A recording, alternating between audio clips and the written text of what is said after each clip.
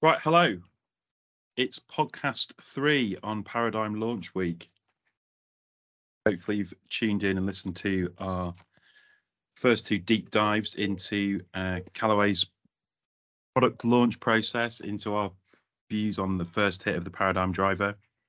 It's been proper exciting week, hasn't it? Like I haven't been involved in many product launches like this before, and there's an awful lot goes into it. Like the 11 p.m. deadline on Tuesday, whenever it was. It was like a proper buzz, like building up to that. You knew that loads of people around the world were all working towards the same deadline. And then when everyone's content came out, you're really keen to see what other people had to say about the product. Obviously keen to see what people were saying about our content.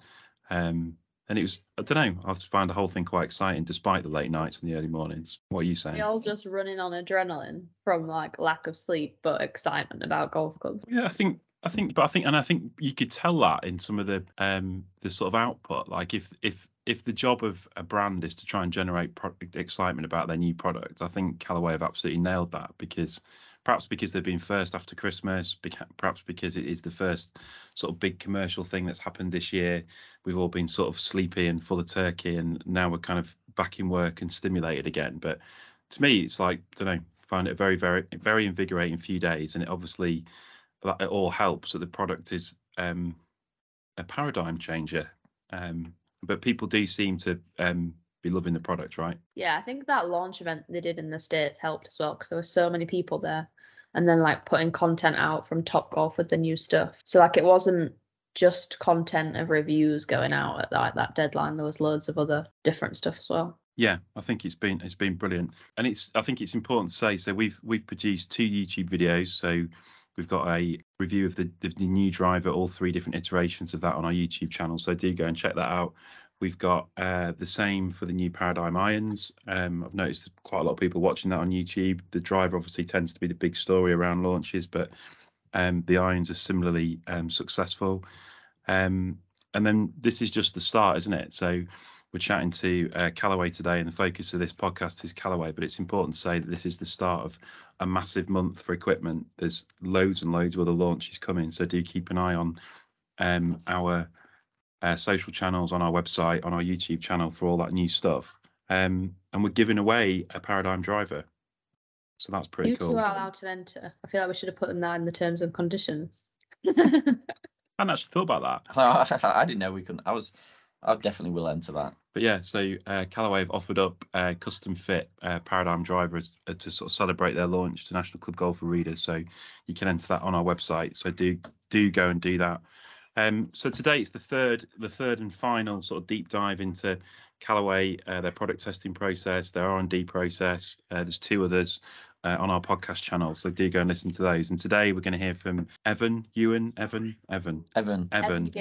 He's the director of R&D for Metalwoods. But he's been at Callaway for 23 years. Yes, that's a long time, isn't it? That's an impressive stint. That's nearly my entire lifetime. Well, it's bonkers, isn't it? Because that means, so 23, we're in that, what we're now, 2023. So he's been there since 2000. So he would have been there through Great Big Bertha and the whole thing. So he's seen an awful lot of Callaway product and an awful lot of life cycle. So what he's got, there's probably nothing he doesn't know about how to bring a driver to market. There's lots of things that we don't know about how to bring a driver to market, but that's not going to stop us speculating on today's podcast. So I wanted to have a bit of a chat through some ideas that we have around R&D, some of the things that we think go into new products, and then we'll hear from the expert, hopefully, to kind of get us back on the straight and narrow. So what do we think like the actual variables are in a golf driver? Because there's only so much you can change, right? There's not loads to it. It's a lump of metal on the end of another lump of metal at the end of the day. So what, like, you're the gear expert here, Hannah. What are the variables? What can they change? I feel like the first thing is figuring out how many models you're going to make, because how do you know what variables you're going to change unless you know who you're trying to target? Because like you don't know that you want loads less spin unless you decide you're going to have a really low spinning driver. And you don't know that you want more MOI unless you're going to have a really forgiving model. And obviously, the best of both worlds is you have a really good balance of everything. But it's basically physically impossible to have like really low spin and really high MOI just because of where you put the weight in the head. to get both of those things is like completely polar opposite places. But I think at the moment, a lot of it is improving forgiveness, because obviously the rules are fairly stringent on like distance. So you're really kind of eking out small gains there rather than bigger gains that I think can still be made on the forgiveness side. So are you saying that my dream of having the Paradigm Triple Diamond model as mega forgiving is basically never going to happen? Well, I think you need a head that spins more anyway. Well, Jack needs a head that spins more. Just a dig at me there, thanks. Personal, yeah. So you've gone off in a very technical direction there. So I was thinking the variables are things like the shaft, the face, the head materials, the grip. Like, what are the component parts they can change? Well, obviously the club head, but I think you need to look at that in two parts, like the club face and the rest of the head, because they can do a lot of different things there. Because think about how much they control variables such as spin, launch, etc., just with the like texture they put on the back of the club face. And then obviously they can do that with CG location, which is more like the rest of the head. Then you've got like hosel design, because that massively affects like CG, which affects like launch, spin, where you can put other weight. And yeah, the shaft and the grip, yeah. I like you're doing your thinking face, which is great for me, because I understand that you're deep in thought about it. I feel like we need a noise. No, I had a thinking. Hannah is thinking. Like countdown. Yeah. So I've been watching quite a lot of other people's content the last 24 hours in between not sleeping. And I watched Crossfield's video. But he was talking about tolerances and how manufacturers sort of are right on the limit of the legal limit of face tolerances and thinness of face, and how often that is a really big factor in the manufacturing process. So how true do you think that is, and how much do you think that Callaway have pushed that with this paradigm? I think a lot of improvements in the last few years have been down to tightening those manufacturing tolerances. Because if you think about it, as much as they try to make every single piece that comes out identical, like that's a very, very hard thing to do. So you're always going to have your stuff sit slightly below the legal limit to allow for the fact that some models are going to be basically on it through manufacturing tolerances. There was a time, wasn't there, or a tournament, or was it the Open, where a load of players had their drivers tested and they were all outside of the allowable tolerances? So I think there was a handful of them. I mean, that can happen through hitting of the product. Like if you got a driver and hit it for a year as a tour player and you're hitting like hundreds of balls every day, the face can wear. So they can go illegal anyway. Oh, right. Regardless of just how they came out of the factory, because the manufacturer will test each one before they give it to a tour player. Yeah. So if you use a driver for a long time, it might go illegal without you knowing. Oh yeah, most definitely will do, because the face wears and then it gets thinner and then you get more ball speed and then it fails the CT test. So when I've been having lessons off Jack for years and years and years and just beating balls, and he's going, "Oh, look, you're getting faster and faster. You're hitting it further and further." It's actually just because my driver face is getting thinner. That's the secret. I'm not sure you hit enough golf balls, and I think you also change your driver regularly enough for that not to happen. I'm getting fatter and my driver face is getting thinner, and all of that is leading to more ball speed. Exactly. So like when I It's a started win-win. here, I had a driver that I'd had for 5 years, and it was really hard for anyone to get it out of my bag because it was battered, but it went further. Right. Got you. What was that? No, you don't want to say, D, because it's not a Callaway. It was a Callaway, wasn't it? No, it wasn't. Look at her face. Hannah's now doing a laughing face. I don't know, that's the wrong. That's not countdown, is That's it? the wrong theme tune. We really need to move this podcast to a video. So there's lots of different things they can change, can alter. So let's play you're the R&D department. So if you're the person who's in charge of the 2025 Callaway driver, and someone says to you, right, we're starting again here. We've recruited you because we want some fresh ideas. Where do you start? Like how are you doing it? What does the Hannah bomb, what would it be called? How does your driver R&D process start? It's quite difficult to start afresh, isn't it? Because you're sort of looking. What we've talked about in the other podcast is we're sort of building on the last driver and the last driver and the last driver. That it's quite starting again. Sort of almost would never happen, would it? Well, they are, yeah. I'm asking you to use the other side of your brain. So if I had the Rogue driver in my hand and I was trying to do it again but better, basically, which is what they had, that is the situation, isn't it? Mm-hmm. I think the first thing I would have looked at was the shaping, because I think that driver performed really well. Well, I voted it as the best driver from last year. And the only kind of negative was the shaping was quite big. So, like, how do you go about making that smaller? Because if you make it smaller, then you're losing forgiveness because you can't get as much weight on the outside if you've used the same construction and materials as before. So that's a problem, isn't it? Yeah. And would you do you think you would focus on distance, or do you think you'd focus on how forgiving it is, or what do we say now? Downrange dispersion. It's really hard to do this without thinking about your own game and what you'd want, isn't it?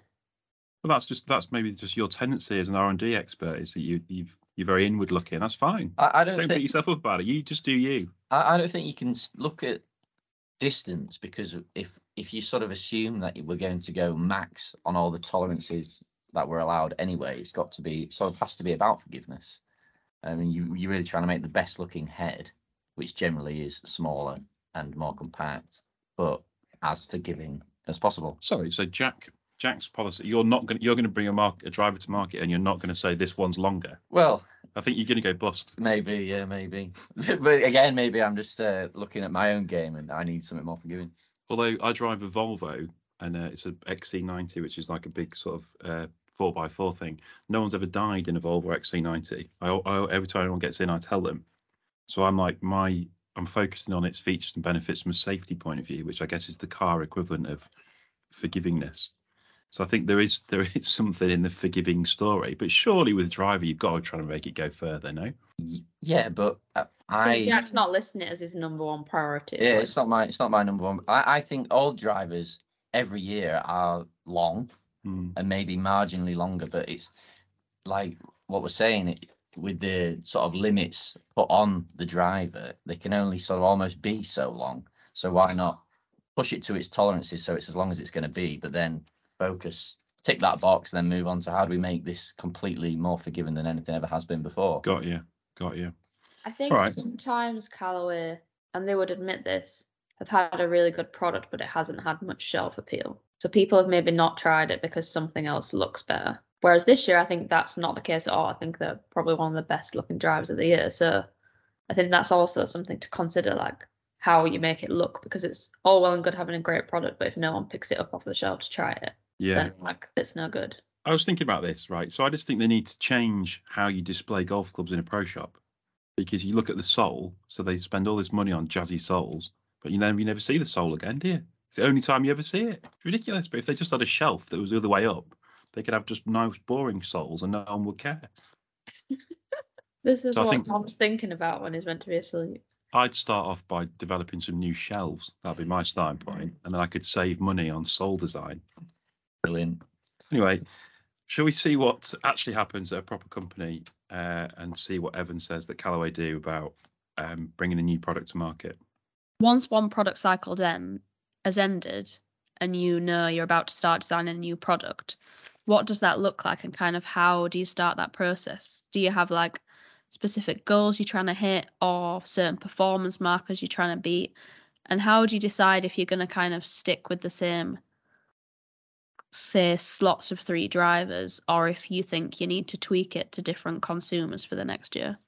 So, we're constantly learning about, looking at the market, seeing what products are resonating with consumers, looking for any opportunities to make these better. So a lot of it is learning from what's in the market currently, and not just our clubs, but competitors as well. And then looking for opportunities to make them better. I think it's almost like kind of problem solving, but also realizing, like, I think it's quite interesting with Callaway because you tend to do like your 2-year cycle. So 1 year you'll have, like, especially in fairway woods, like fixed heads, and then 1 year you'll have more adjustable models. Can you chat a bit about how that adjustability in the hosel actually affects the rest of the club head design? Yeah, in fairway woods we've kind of bounced back and forth, adjustable hosels 1 year and then not the other. I think Obviously there's a lot of functionality to having an adjustable hosel. You can shaft interchangeability, give the players the ability to adjust loft and lie. But it does take a lot of mass high in the head, so it tends to raise the center of gravity a little bit, which can create more backspin and sometimes lose a little distance. So it has been a trade-off in the past, and I think that's actually one of the unique things about the Paradigm Fairy Woods, in that we have adjustable hosels, but they actually spin slightly less than Rogue. So that's kind of a testament to that body construction. Now, how big is the team that are working on these products? Because I imagine there's so many different areas people can be like researching and working on, which is not even actually attached to necessarily designing a specific golf club. So the team could just be infinitely massive, really. Yeah, there's over 100 in R&D. Some of them work on different categories, but we also have a advanced innovation and research team, and they're really looking at developing new technologies, new processes that are kind of applicable across all categories. And so they're not just looking at the next year's product, but looking at things, a couple years out. Because presumably you get a case where you might develop some new materials or way of using materials in clubs or different technologies, but you're not in a position where you can either kind of mass produce them yet or get it into the rest of the club head. So you're kind of always developing things in the hope you will be able to use them at some point in the future. Yeah, and that's a big challenge for us because, a lot of times we can develop a technology or a new material that, we can make a prototype in, but it's, to your point, how do you make a couple 100,000 of them?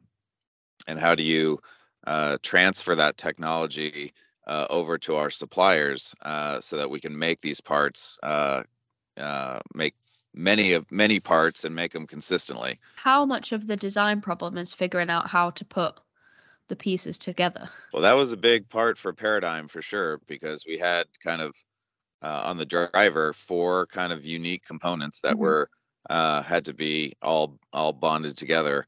And so that was a big challenge from a manufacturing perspective, to be able to do that in a weight efficient way and to do it very consistently. I mean, it's interesting, isn't it? So this guy works for literally one of the world's biggest sporting brands. They've presumably got one of the world's biggest R&D teams from a sports equipment point of view. And I don't think your brain really goes there because you're so kind of like immersed in the world of golf and you're kind of complacent about the fact that all the new product that comes out is always good. What did he say? 150 people working in their development team. Just said well over 100. So yeah, something around that mark, I would imagine. It must be 150 there, because if it was any more than 150, you'd say almost 200, wouldn't you? So let's say it's 150 people. That's a lot of people working on developing new products. So you were asking him, like, you're working up to a new product launch coming out and trying to develop a product for 2023. And the way you asked the question, I think, sort of supposed that development cycle started in 2022, as in they got the old product to bed and then they thought, right, let's get cracking on the next one. But I can't imagine that's how it works. Like, certainly if there's a parallel with engineering in other sports, like from an F1 perspective, quite often an F1 team would almost write off an entire season because they're saying, actually, this year we're just going to sort of tweak last year's car because we've got this huge development coming for the following season, and they'll be working on very, very long lead times in terms of that development. So I would, and he presumably can't say, but you would imagine that there is technology being worked on in the background that is just nowhere near market ready yet, but they know if they can get it to a point where it is mass producible or is engineerable, if that's even a word, then it will be a game changer. So you would have thought that something like Paradigm, which is a paradigm shifter, has been a long time coming, as in it didn't start 12 months ago, it started more like 5 years ago. I think there's different areas that start at different times, isn't there? There's going to be sections of those teams who are just working on different things that are concepts that they hope will be able to be used in the future. So there's like most manufacturers have, say, like a materials team that are literally just looking at either different ways to construct the materials.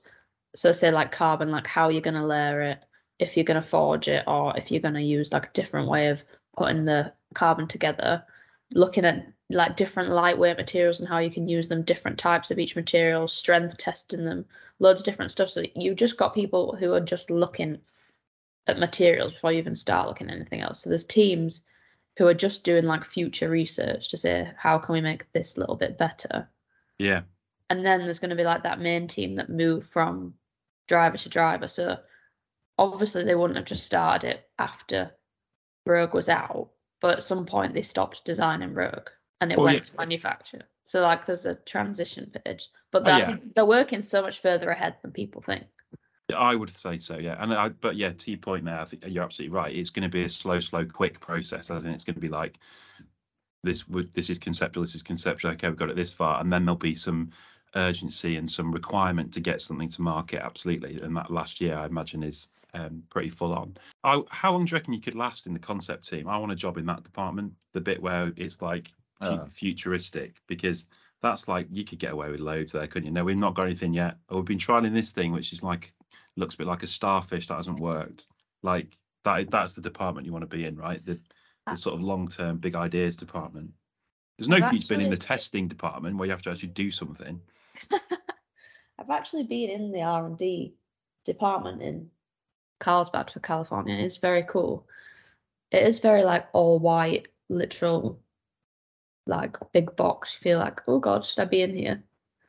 But it's weird because, and as I kind of alluded to talking to him at one point, they build the stuff completely differently in R&D to how it's manufactured. So they can have custom like machines where they can just mill like a part and it's ready. But it's a very expensive way of creating a part. So you're not going to do that when you manufacture the products. Otherwise, it would be like thousands of pounds for each golf club.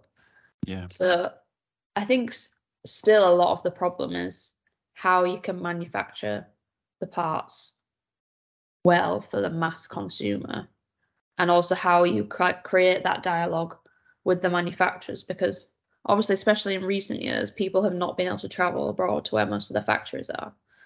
So like I've known cases where manufacturers have had someone in the factory with an iPhone like on a strap around the neck, walking around the factory to show them like how they've got stuff set up because they could not physically be able to get out there. So a lot of it is like communication to manufacturers and seeing what they can do to actually create the tech that you've designed. Yeah. Do all the people in the R&D team look like Emmett Brown? No. Do you know who Emmett Brown is? No. I So have I'm no just idea saying either. that. You don't know who he is, so you just said no. Exactly. Yeah, I've just guessed, but I mean, everyone looks different, so they can't all look like one person, can they? He's the doctor off Back to the Future. It is very cool when you go in and they've just like got all these designs on the computer and they're just flipping through them and then they press a button and a machine starts making them. And you're like, yeah, but could they design a DeLorean that travelled back in time? Probably. No. Well, exactly. So they've got nothing. They've got What I nothing. think is interesting now is the design process and their ability to get better from model to model happens a lot quicker because they use all this AI technology and because people are like doing, forgotten what the word is. Testing? Like they're doing testing virtually. So like they can create a golf club head and design it and then test it on the computer to see how it performs. Shut up. Whereas before they would have to create a design, make it into a club head, go and put it on a robot. Amazing, isn't it? That's witchcraft. It's amazing. That would take forever. So like you've gone from like a days long process to, I think they can test a new driver model now in like 10 minutes. That's faster than us. But that's like actually like it's mental. I think that's mental. So imagine how many more models and like design iterations you can go through each cycle because it takes like this length of time to test it. Yeah, we talked about this on yesterday's podcast, whenever it was, the last podcast. I think that's fundamentally one of the biggest step forwards in the last few years is the testing process. Yeah, and I think that's why you're getting these leaps forward, and also why everything that comes out now works. Well, yeah, that's the thing, because they don't have to give it to someone and one person happens to hit it well and then it doesn't for someone else. Like it's so rigorously tested. They can put so many variables in, like test it at this club head speed with this like attack angle and this, that, and then they can see if it works. And they can do that for like however many different like kind of golfers swing numbers. I think it's a bit of a shame in many ways. I think the AI and the sort of robot testing. You haven't said supercomputer for at least 48 hours. That's good. I think all that kind of stuff means that we're not going to get perhaps the sort of funky things that we had in the background, which kind of theoretically worked. The funky things we had in the olden days where they theoretically worked, but then when they were sort of brought to market, they just maybe didn't really, and they were kind of exposed as being a bit gimmicky. There's been a few of those over the years, hasn't there? You're doing your thinking face again. This is the bit where you go, oh yeah, I remember that funky club. The one that always sticks in my head is a thing called the Cleveland Vass iron. Do you remember that? No. No. I think Corey Pavin might have even won a US Open with it. But they're basically an iron that had no hosel, so you couldn't shank it. Oh, I've heard about this. I have heard about this. So the shaft went into the head, like, I don't know, about half an inch from where the hosel would be, and then it sort of, so the head sort of looped round in, and that the shaft was not on the end, if that makes sense. So there was no hosel. I guess it was A bit like a hybrid, I guess. No, it was a proper iron head. You know how Bryson swings it now, and it's sort of quite upright because of the one length thing. It's a little bit like that, but the shaft was making you do it because it was further into the iron head. They were a thing for a bit. Yeah. Sounds awful. Yeah, and then we've had square-headed drivers, right? They came and went. Yeah. Don't really know what the problem was with them. You know what the problem was with them? Did you ever hit one? No, I don't think I did. Well, then if you would have known what was wrong with them had you hit one. Probably quite fast to get speed with such a big club head. No.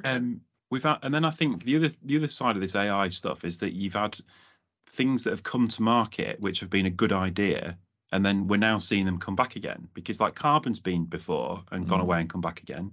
Titanium was a thing in the 90s and then went away again because it felt bloody awful, but then it sort of returned, but used in a better way.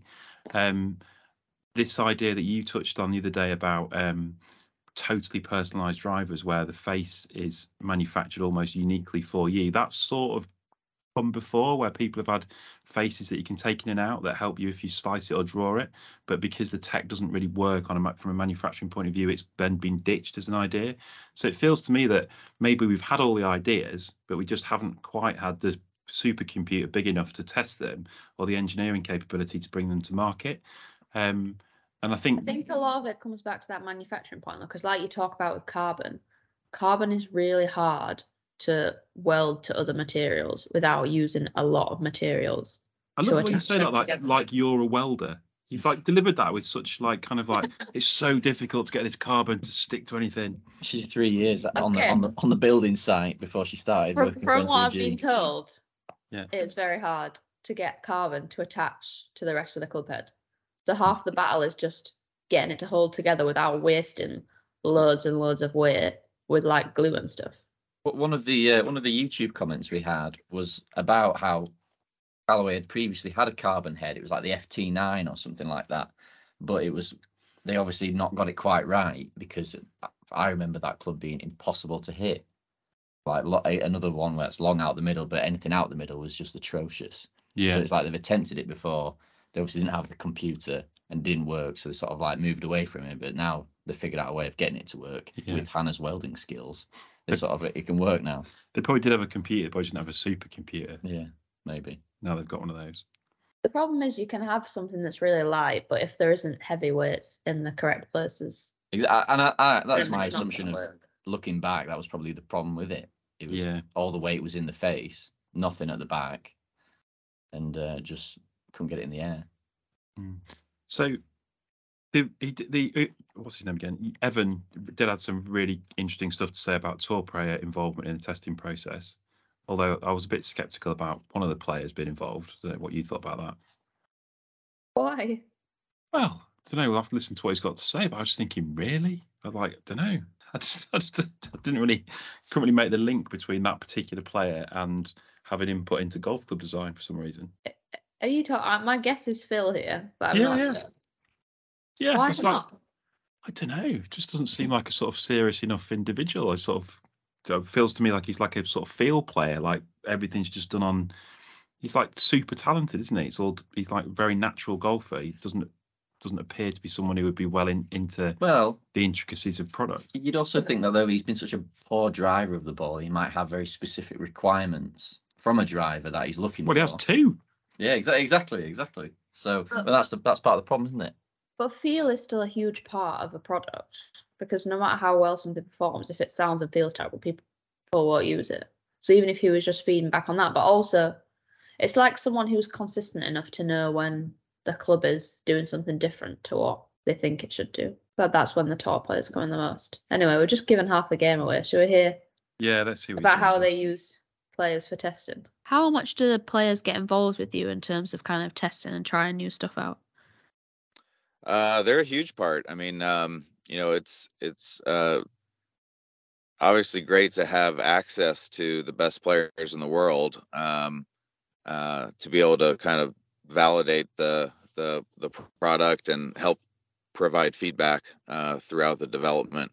But like I said, we're designing these for not just tour players, but for everyone. So we do a ton of consumer testing as well. Is there any specific tour players that you work with who are like really good in terms of like giving feedback on new products?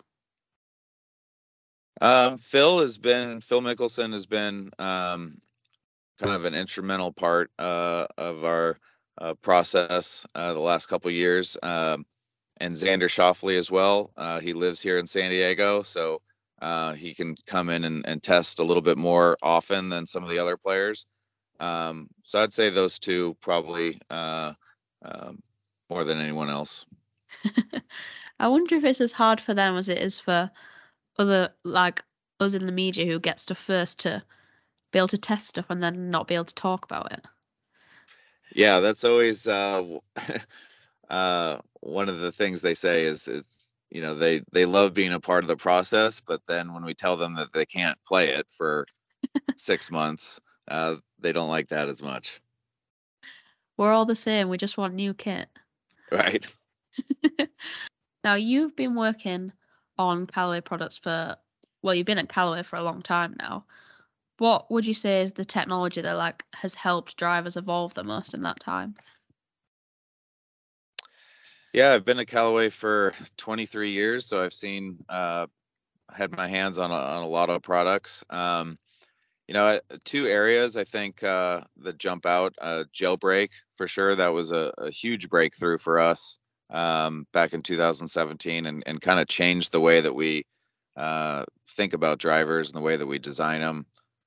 And then the AI technology, it's just changed, kind of really transformed the way we design drivers, and some of the things that we're able to do now, using the face to not just generate more speed, but to influence other aspects of the launch conditions, has been a big breakthrough.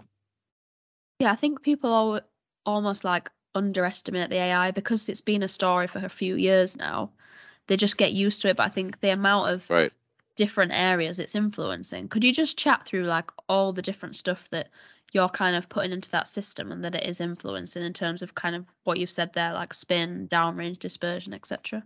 Yeah, the AI technology, I think it's maybe 30,000 lines of code now for that. So it's not software you can just buy off the shelf. This is software that we've created specific for our use. And so we're taking all the data that we collect from players in terms of tendencies of their head delivery, impact location, speed, and putting that all into the computer to try and get the best outcome we can. How much has that technology evolved since you started working with it? So it's really only the last couple of years that we've really leveraged those sort of complex algorithms. I think the first year you brought the AI in, it was much more simplified than it is now. Yeah, like I said, when we first brought it in, it was really focused on creating more speed, more ball speed, more consistent speed, and now we're starting to use the deflection of the face to help influence launch angle and backspin and side spin. So yeah, Xander, who knew? Product engineer.